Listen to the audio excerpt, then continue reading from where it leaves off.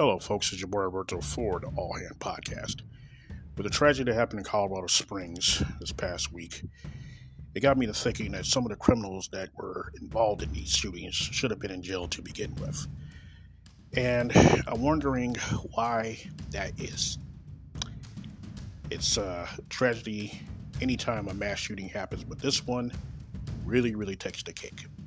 And I will talk about that on the next All Hand Podcast. Please tune in.